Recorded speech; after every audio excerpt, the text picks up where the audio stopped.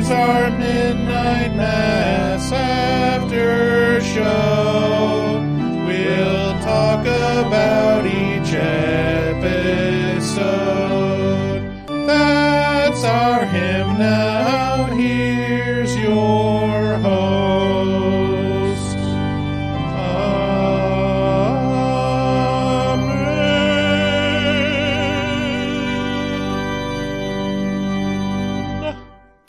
Hello and welcome to Horror Movie Talk's special Midnight Mass Aftershow.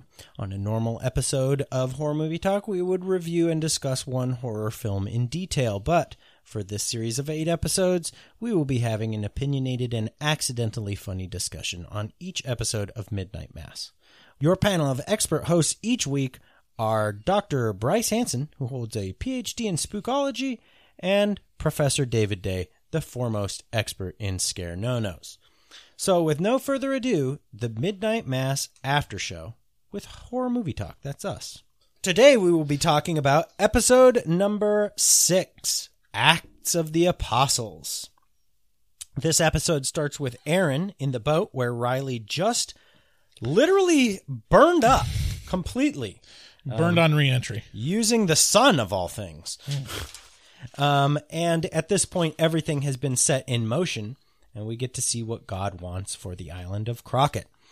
The apostles who have been chosen on the island are setting to work doing what has to be done to spread salvation to the rest of the island.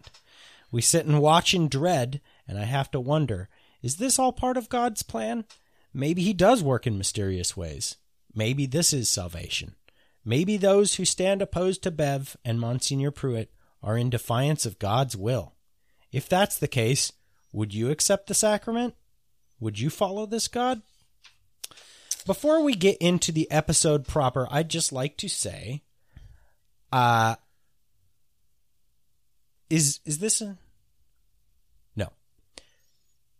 Before we get into this episode, I'd just like to say, you can help us out over by checking out our website over at horrormovietalk.com. From there, you'll find links to all of our social media. We do post normal episodes every single Wednesday. So make sure to subscribe and leave us a rating on Apple Podcasts and share us with a friend, because those things help out more than you would think. And so many people just take it for granted, like everybody takes God for granted. I would like to, we will be getting into a prayer right after this, but before that, if you'd like to give us a call, you can do so by calling us at 682-253-4468. Leave us a voicemail on there. Let us know what you think about whatever you're thinking about. And if you'd like to support us directly, you can do so on our Patreon. That's a great way to do so. So, thanks again for listening. Let's get into spoilers, but let's pray our way into Let us spoilers. Let us pray.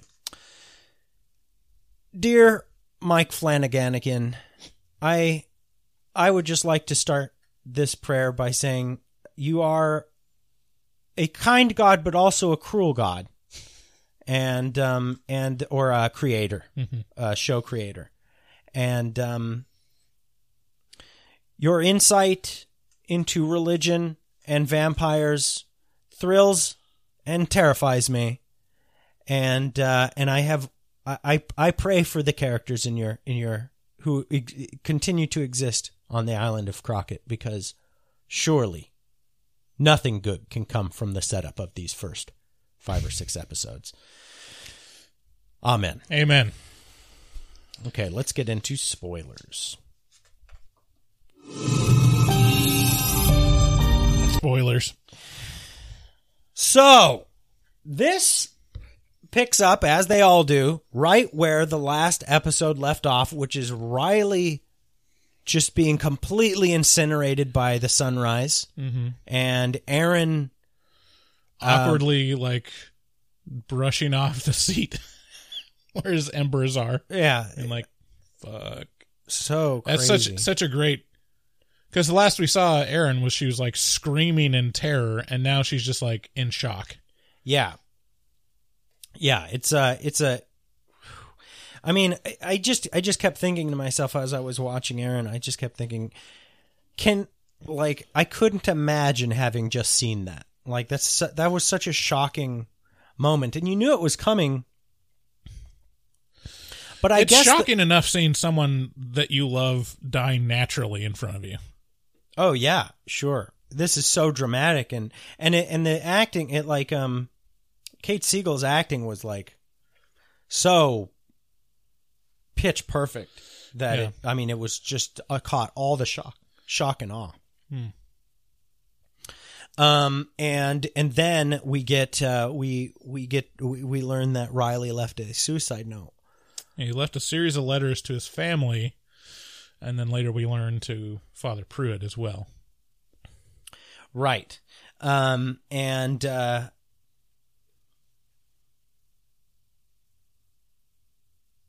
Semmelweis. I have in my notes, Erin tells the doctors that they mention Ignaz Semmelweis and washing your hands. Oh, so the doctor was talking about germ theory, basically the origin of germ theory. So this doctor in Poland or something? Yeah, basically explaining that before anyone... I was like, Ignaz Semmelweis, but now I remember. The story was basically like an allegory for what's going on right now, which is on this island, which is, hey, people... You didn't used to know that you had to like wash your hands and like decontaminate your surgical instruments, and when they did, when this one doctor, Ignaz Semmelweis, did start doing that, oh wow, the case fatality rates just went plummeting. The example they gave is that there's two different hospitals. There's one where it was like the paid hospital, and then there was like the free hospital with lesser care. Mm-hmm. And they found that the birth mortality rate was higher at the more expensive hospital. Right, because they didn't wash their hands. Yeah, versus like the mothers that had to basically give birth on their own. And and then he learned that like any interaction with the baby is probably bad. So, wash your hands with the bleach solution, and then the scientific community for a decade shunned him, put him in a mental institution. And so that was all to set up when Erin tells her everything that Riley told her, and the doctor's reaction is like, yeah, that's crazy, but lots of things were considered crazy that are normal now. So sure, it's crazy that there's vampires turning people on Crockett Island and people are drinking blood and burning up in the sunlight, but we didn't used to know about germs. What'd you think about that analogy? It's like your stock, like we got to explain how a rational person would react this way. I thought it was really I thought this analogy was really apropos for right now specifically, for our society right now specifically, where you have just a tremendous amount of people on either side of an issue that's like, should you wear masks? Should you not wear masks? Should you get vaccinated? Should you not get vaccinated? And everybody believes they're right. And everybody believes they're on the right side. And at some point, someone's going to look at the mortality rate for these things. At some point, it'll be 2020. And we'll know the real answers. But until then, we're just grasping at straws and potentially stringing people up for having quote unquote crazy ideas or and believe it. So take a moment and just step back and go, who knows? Either side. Well, I mean, the counterpoint to that is he had data that showed the effectiveness of it. And when they stopped doing it, it got worse. So, I mean, I would encourage people to go look at,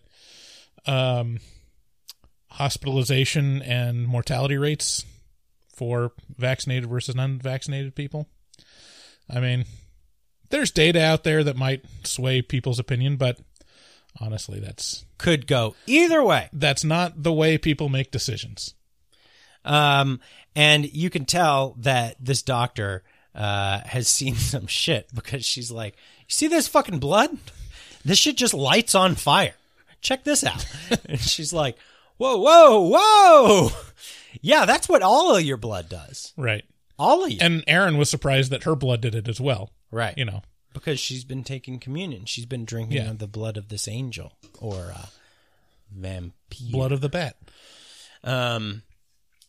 Yeah, and at this point, the doctor's mom, Millie, is just fully 35 years old. Like, there's no question about whether or not she's been de-aged. She's, like, younger than her daughter at this point. And I feel like there is, I mean, while there is a lot of crazy shit going on here, not a big enough deal is being made of this. Yeah, in the last episode, she came up and people recognized, like, the miracle of, like, holy shit. But, you know... There's not really a lot of, like, dialogue dedicated to people's reaction to, like, oh, I can see now. Right. Oh, I don't have crippling back pain anymore. Like, it'd be kind of annoying if there were, I feel like. Oh, I don't know. I think there's ways to do it where it's like it adds to the public or groupthink around it. It makes more sense. I mean, it's unspoken and it still works without it, but it would be nice to be like, have in the church or in the congregation, like, people talking amongst themselves, like, about how miraculous people's recovery has been and how everyone looks younger and, you know. So I don't know. But I agree. Not a big enough deal is made of, you know, her going from almost dying by falling down once to 50 years younger. Yeah. No offense, David. David, what are you doing, David? So Monsenior Pruit knows that Riley's gone. Like, they have the... yeah, it's as though he felt a disturbance in the force. Yeah, he has a spidey sense about it. He's got a... Yeah, he's like... He's tuned in through the angel, basically, is how he explains it. Yeah, he's got those piss shivers. And Bev is, like, casting a bunch of shade on Riley. It's like, well, yeah, I mean, Judas was part of the plan.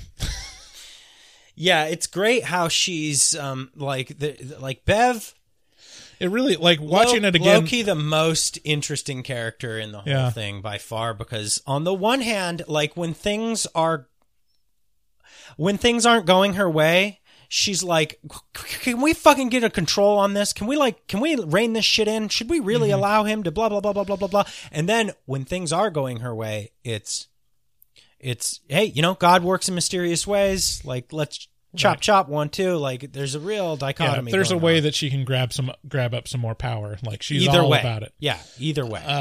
But yeah, it's kind of interesting, her character progression of, you know, her whole identity basically is based around helping at the church and helping the priest specifically.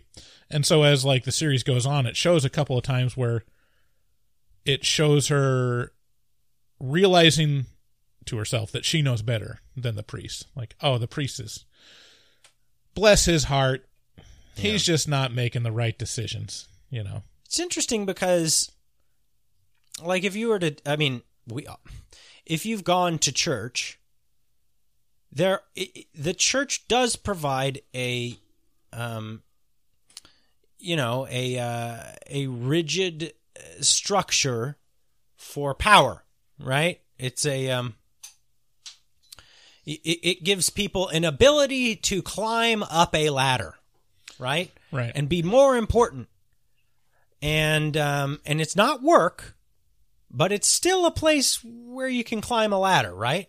And some people like Bev, do this at church, and they can feel like Bev, or they can feel, you know, very kind and nice, like your mom, you know, just like very just genuine and like, I'm just here to do the Lord's work and help. Right. And so, like, that's a part of me that, like, even as I, you know, left the church that I grew up in, I look back and I have a real hard time thinking that people had ulterior motives in their activity in church, that they were like, because in the Mormon church, or in the Church of Jesus Christ of Latter-day Saints, there's no real paid clergy until you get up to a point. So any local bishops, like the people equal to a priest, and the stake presidents, which would be the people over the bishops, They're not paid. Like, No way. Yeah, they're not paid at all. They What? work full-time jobs, and then they go on Sunday and That is do all this stuff. bonkers. And so there's a lot of benefit that I feel is from that in the sense that, yeah, you're not going to have your livelihood based on the church. And so there's definitely a reduction of conflict of interest around that. That's crazy. From protecting, bishops and stuff.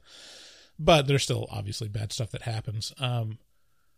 But so, it was harder to say like, oh, people are doing that for, power or whatever. It's like, no one wants to do that. Like, who would want to work a full-time job and be a bishop and like be responsible for a congregation? It's like, that's a gigantic hassle. But as I get older, I realize like, oh no, there's people that are like aiming for leadership, because once you get above stake president, I think that's when you start getting a stipend or you start getting paid, and they undercut it and say like, oh, we don't, they have just like a living wage kind of thing. It's like, no, some of the higher ups are making like executive pay, Wow. So it's it's just interesting to me, like the aspect of church where there's these volunteer positions and there's like places where you're just there to help, but there's people doing that to angle for more power and influence and eventually like a livelihood out of it. And, shit, do a bunch of work. You should get, Right. And Bev, obviously, I mean, she must be some kind of, I would assume some kind of paid position, but seems like it. She definitely enriched herself by, embezzling money. Right. Is the theory. Allegedly. Can you prove that? Is that what you're saying, Sheriff? Because if that is what you're saying. I know what you're saying. We should get a treasurer. Right. So there's no doubt. Yeah. So the doctor comes up with science for the blood and basically explains, oh, this is anemia. And so if you're all anemic, you're going to hunger for blood, right? Because you got the iron in there. When you haven't had enough broccoli, like that's when you start thirsting for other people's blood. Other people's broccoli. Yeah. I mean, blood. And then we kind of come to the realization that Erin's body probably ate her fetus. Right. And that's why it went away. Or resorbed it. Yeah. Like it's rough. Yeah, it's a great turning point where it gives Erin a motivation for not just like trying to help people, but to like hate this thing. Yeah. For taking away her child. And you see that moment in her acting so clearly of like, oh, this realization of like, oh dear. Yeah. Oh dear. There's a moment where Riley's father brings the letter that Riley wrote to Father Pruitt to Father Paul. He's like, I don't know. I just thought I'd give it to you since you could probably get it to him. Yeah. Not knowing they're the same person. And this is great. Do you remember what he said in the letter? What it was written in the letter? No. Because Father... did I have it written down here? I don't think so. It's Ed shows Pruitt the letter that says crazy stuff about Pruitt, and Pruitt just keeps lying is what I have written down. Go ahead. Well, he talks about... Okay, so his father talks about the letters that Riley wrote to him and his mom contain all these crazy things and these accusations about Father Paul. Just crazy. The truth. And Father Paul is like, yeah, he was crazy. It's too bad. Yeah. Yeah, he wasn't doing good. That alcohol. Oof. Whew. It's a hell of a drug. Makes people accuse people of being vampires. That's just like one of the first things that it does. But blood, though, that's good shit. So, his father is like kind of eased of like, oh, good, someone told me that it's crazy, so I don't have to think about that anymore. I got the head pat. And then gives him this letter to Father Pruitt, and when, Father Pruitt opens it up, in the letter that Riley wrote was, remember we are dust, and to dust we shall return. Right. Which is such a great thing because that was the blessing he took. Father Pruitt is like, he's looking at this as, this is the new covenant. This is like what God wants for us. And they have him and Bev are finding all this scriptural precedent for, this is getting eternal life and all, And now that's being thrown in their face. And then it's like, no, it also says in the Bible that we're from dust and we will return to dust. And it's so apropos, right? Because Riley just turned to dust. Right. And he was like, no, we're done with this. We're done with this evil. So I'm giving in. He's basically saying, no, the natural thing is that we need to die. Like, this is not right. This is not what God wants. Right. And so, Father Pruitt's reaction is to crumple it up and throw it away, which is I think a really cool moment. Yeah, at some point, Father Pruitt, and at this point we just know. Let's call him Father Paul Pruitt. Pruall. And we know obviously that they're the same person. Mm-hmm. And Mrs. Flynn. And then we have the confrontation between Mrs. Flynn, yelling at Erin, because Erin approaches her and she's like, look, I know you're going to think I'm nuts, but I just saw your son burn up in the sun. Well, I mean, how she does it is she invites them to leave. Like, hey, we're getting on the boat and leaving. I just wanted you to come with us. Because Riley said, it's time to go. You got to go. Yeah. And before he killed himself. His mom is like, that's weird that you're saying that because it's the Mass tonight. Yeah. It's Easter. Like, we're not leaving. And Erin, all she tells her is that she knows that Riley is dead. And his mother's reaction is just to be offended. You? Yeah. And like, why would you say this to me? Which is such a parent thing to do. You look at that thing, you're like, oh, that seems like a real convenient, movie type thing to do, or movie type reaction. Like in rom-coms, we're like, oh, they were offended and now they broke up because of a minor misunderstanding. This one actually makes sense. Yeah, this one makes sense. Your reaction to hearing a horrible thing is like denial. It's like literally the first stage of grief is like, no, why are you telling me this? Go away. Yeah. And then realization, comes later. So it's actually a pretty cool moment. And this is also the episode where we finally get the backstory on the sheriff. Yeah. He tells his 9/11 story of like being so inspired as a kid by the terrorist attack on the Twin Towers. That he wanted to help in any way he could. And so what does he do? He begins fighting terrorists. He becomes an NYPD and he begins fighting terrorism with the FBI. And then, so he gets put on the FBI Joint Task Force to fight terror as NYPD. And then he gets promoted up the ranks until the point where he's like, he's working with the FBI and definitely like trying to, find quote unquote sleeper cells of terrorists. But and then he's realizing that more and more that they're using questionable tactics, and trying to like, rustle up things that aren't there. But not only that, and I mean, this is exactly the kind of thing that would happen, right? When you're faced with a totally new foe that you can't know, a la terrorism, this is the perfect vehicle for letting your mind just go wild. This is how conspiracy theories are very easily born, because it's like, oh shit, maybe we have double agents in our shit. So maybe all the Muslims that are in the task force, oh man, maybe they're just a sleeper cell. And so he's like, so then they did it to me. And I just kept getting demoted until I was finally like just glad to just get out of there and come here to this nothing. And now you're telling me to go to the church. Right. And he makes it a point that like he comes to this island, he's like doing the best he can, he wants to help people, he doesn't even carry his gun, and what he gets in return is like just overt racism. Yeah. They just think I'm a terrorist. Yeah. Like, it doesn't matter what I do. But that ends now, and then he straps up. He puts the gun on, he's like, it's time to go to motherfucking Mass.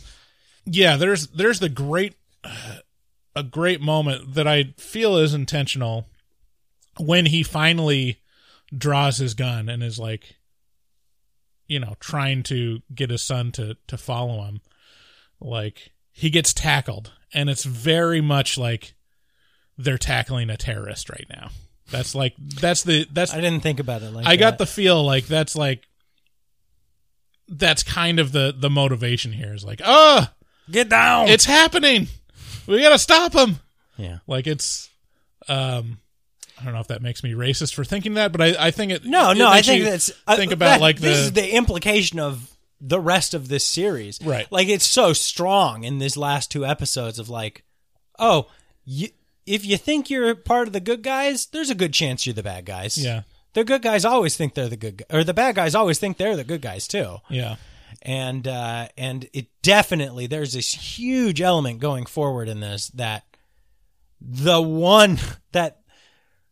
chosen religion is not Catholicism on this island. It's the Muslim guy, single guy. Yeah, because even that's the next episode. I won't get into that.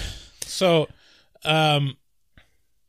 let's see. So, Erin and the doctor and Mildred are walking around and trying to leave the island. Yeah, they've bought on. They're like, it's time to go. Yeah, but the ferries are gone, and boats are gone. Groundskeeper Willie is like holding parts of engines. Like, yep, just giving every boat on the island a tune-up. Yeah, good old tune-up. Sturge is like, we've got them all in dry dock. Don't worry.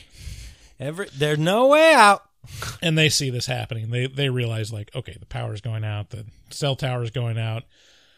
Definitely all the boats are being disabled. Like, well, we're kind of fucked. So they go to Easter Mass, and there's a scene with the sheriff where his son is asking him to go to Mass with him. Yes. And, he's finally like, cool, kind of acquiesces. And that's when he straps up. Oh, because his son says, like, there's something. It's going to be happen. A miracle tonight. There's going to be a miracle, and I'd like you to be there with me,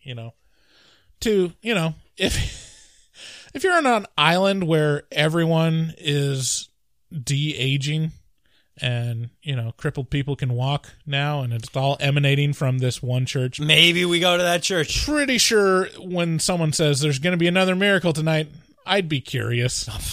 Yeah. Oh, yeah. And then we get this, like, the most militant speech from Father Pruitt. Yeah. Father Paul Pruitt. Which is like, hey, there's a price to be paid for everlasting life. Don't make don't get it twisted. Like, this isn't going to be fun. God asked us to do terrible things. So that's what's going to happen now. Buckle up. And he basically reveals everything. So he reveals that he's Monsenior Pruitt, and, everyone's like Pikachu shocked face. And he talks about his death and how he was resurrected, and how that's what, he's bringing to them. Yeah. And there are just a lot of looks of confusion. And then... but also, we get this little glimpse into the back room where Bev is... got a lot more of that fucking rat poison. Right. It's just an ass load of it. There's more bottles of rat poison than there are, like, cups to contain it. That's the way I like my my drink. Strong. Yeah. It's like she was bringing enough to put in all the cups, but also in the sprinkler system. And Sturge is the one, the groundskeeper Willie Sturge is the one who takes the hit to show everybody. Right, and he dies in front of him. This felt so weird. Like this whole in the church, Mass felt... It goes so dark. Real weird. So cool. Because he's like... And really the thing that makes it is Father Paul's like, it's okay, when it's so only clearly... Only a moment. Where it's so clearly momentary, not okay. In minutes, seconds even, momentary. We're just going to watch him die. That's it. I promise. And it's like, that's the worst thing we could all be doing. Like, this is the theater. We've came here. You're going to murder this man and we're going to stand here and watch. He's like, but there's more. You're going to do it too. It's going to be cool. Yeah. He's going to come back. And then he comes back to life. And this is essential. And this is critical for everyone to understand in this episode. If you get nothing else out of this episode, this is the most important part. They've been prepped to be resurrected as vampires. But the only way to become a vampire, and they've been prepped by taking his blood over and over and over again. But now they have to die. In order to become a vampire, you gotta die and then come back to life. You gotta die. You gotta die. Everybody's doing it. So that's important, because if you don't die, your body, the doctor has already told us, look, if you just stop taking the blood, your body will work it out. You know, the anemia will go away and you'll become regular old you again. Just avoid death. That's really the main thing. No vampire for you. Yeah. Death, vampire. Too bad. So sorry. Yeah. And of course, the third option is you haven't taken blood at all, and there is no possibility of resurrection for you unless a vampire very specifically takes you and does you. Yeah, does you that way. I don't know how that works. Yeah, so this is like the moment in the series. I was on board with the series, and I liked it a lot. This is the moment where I fell in love with it. Like, this scene. The final, like, scene of this episode. Brutal. It just goes... So gross. Full on. Yeah. And because everyone starts taking the rat poison, there's kind of chaos. It gets so panicky. Sheriff tries to, take out... we didn't even mention that the angel shows up. Like, that's kind of underselling. Behold the angel, and he is fucking spooky. Because the sheriff tries to leave, and the angel is blocking the way. Yeah. And then Father Pruitt is like, look at this angel, it's great. And explaining it to him, and then the sheriff is like, fuck this. He shoots Father Pruitt in the head. Bang. That is such a great thing, like, how they do that, how he's like... his one eye is like stuck open and he's like, ugh. And Bev's like, it's okay. He'll be back too. He'll be back. Everybody's fine. It's okay. Like, everybody realizes, okay, so there's so much panic going through, and there's so many, like, there's the few people who are like, okay, we got to realize what's going to happen. We got to stay with these people and, like, help them through this journey. And that gets thrown all into chaos by the sheriffs being there and being like, whoa, throwing that added element of doubt into the whole recipe. He freaks out because he sees his own kid die. Yeah. His own kid, the sheriff's kid, Ali, dies. Right. But then does eventually come back, but as a vampire. Yeah, it goes on, and then just everyone that's turned and, like, is resurrected immediately turns on the people that haven't done it yet. And just, there's a bloodbath inside. And Bev has locked the door. She's, like, sealed it up. And there's a moment where she's like, oh, yeah, take the sheriff out back. We're going to need food later. She's like, oh. Yeah. Just like, yeah, they don't want him to... She doesn't want him to receive this blessing because he's a Muslim. He's not a believer. There is a select few that manage to wall themselves off from the new vampires, and that is Erin and kind of the doctor and Riley's Lisa mom. Actually, surprisingly, doesn't do it. Yeah. I think Riley's brother, isn't one of them, right? And so they make their way out the back way where Bev is cowering in the corner. She's like, you can't go. Don't go. Like what are you going to do? Shoot me? Erin just famous last words. Yeah. Erin just lets her have it. And man, that felt good. Yeah. Oh man. Even if she's gonna be back, they got 5 minutes. She's that's the best part. She's like, what? Are you gonna shoot me? If you do, I'll be back in 5 minutes. And then Erin's like, pow! We have 5 minutes. It's like, yeah. Just keep doing that. And then what's made pretty clear throughout this is that the whole intention is Father Pruitt wants this to happen in an enclosed space so that people can be taught the same way that Riley was given, like, the spiel, given the rules, like, talked about what this means. Like, Father Pruitt wanted everyone to be contained and, like, taught, temperance, so that, just to go out murdering everyone. Yeah, that's not God's will. Kind of went against the plan that people immediately turned on each other. But the important part was that he wanted them to be enclosed and not to be let out. And then Bev immediately says, like, all right, go out and spread the gospel. Yeah, it's kind of goes to that, boy, what's that Tommy Lee Jones quote from Men in Black where he's talking to Will Smith, and Will Smith just realized that half the world is aliens in Men in Black, and he's like, no, what? No, why don't you tell the people? People are smart. And Tommy Lee's like, no, a person is smart. People are dumb, panicky, blind, foolish idiots, and you know it. Yeah. It's like, that's this moment. It's like, it's panicky, it's crazy, because it's a group of people, and they're all realizing, they're all doing these calculations in their head of like, oh, I gotta get on board, and like, and then when they come back, they're all thirsty for blood, and it's just pandemonium. Yeah. So it's great. We also kind of glossed over one of my favorite moments. Another, like, one of the great musical moments in the series is when there's the candlelight vigil, and they're all, like, marching up the lane and all singing this hymn together, and then it transitions inside the church with the organ. And there's something about that just, like, felt so powerful that. Oh, yeah. There's such a... Mike Flanagan in his, like, press materials talks specifically about, how all these horrible things happen, and, how, the challenges of life, but in the end, people sing, So it's... That theme is very important for the show, and there's a couple moments where it shows that, and this is one of them. So yeah, that's my two favorite moments in the episode, is like transitioning into the church with the organ, and then the bloodbath. Yeah. I'm a simple man. Yeah, no, I mean, you're not I wrong. like music and blood, all right? Yeah, at the end, Bev does say, man plans and God laughs, which I thought was a good way to end it. Yeah.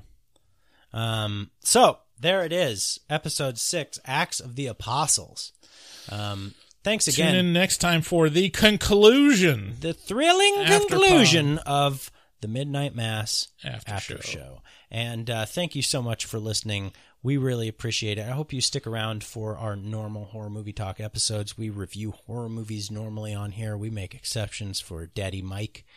And so, toss us a subscription on Apple Podcasts or wherever you listen to podcasts. Throw us a rating on Apple Podcasts.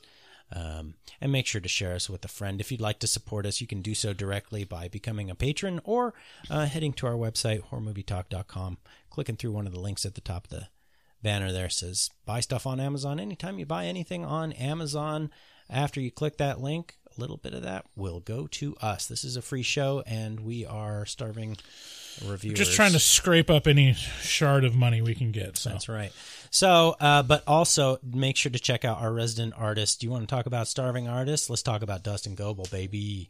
He's a professional starving artist who fucks so hard. He also takes commissions for artwork from all y'all. So contact him on Instagram at dgoebel00. That's at DGOEBEL00 on Instagram.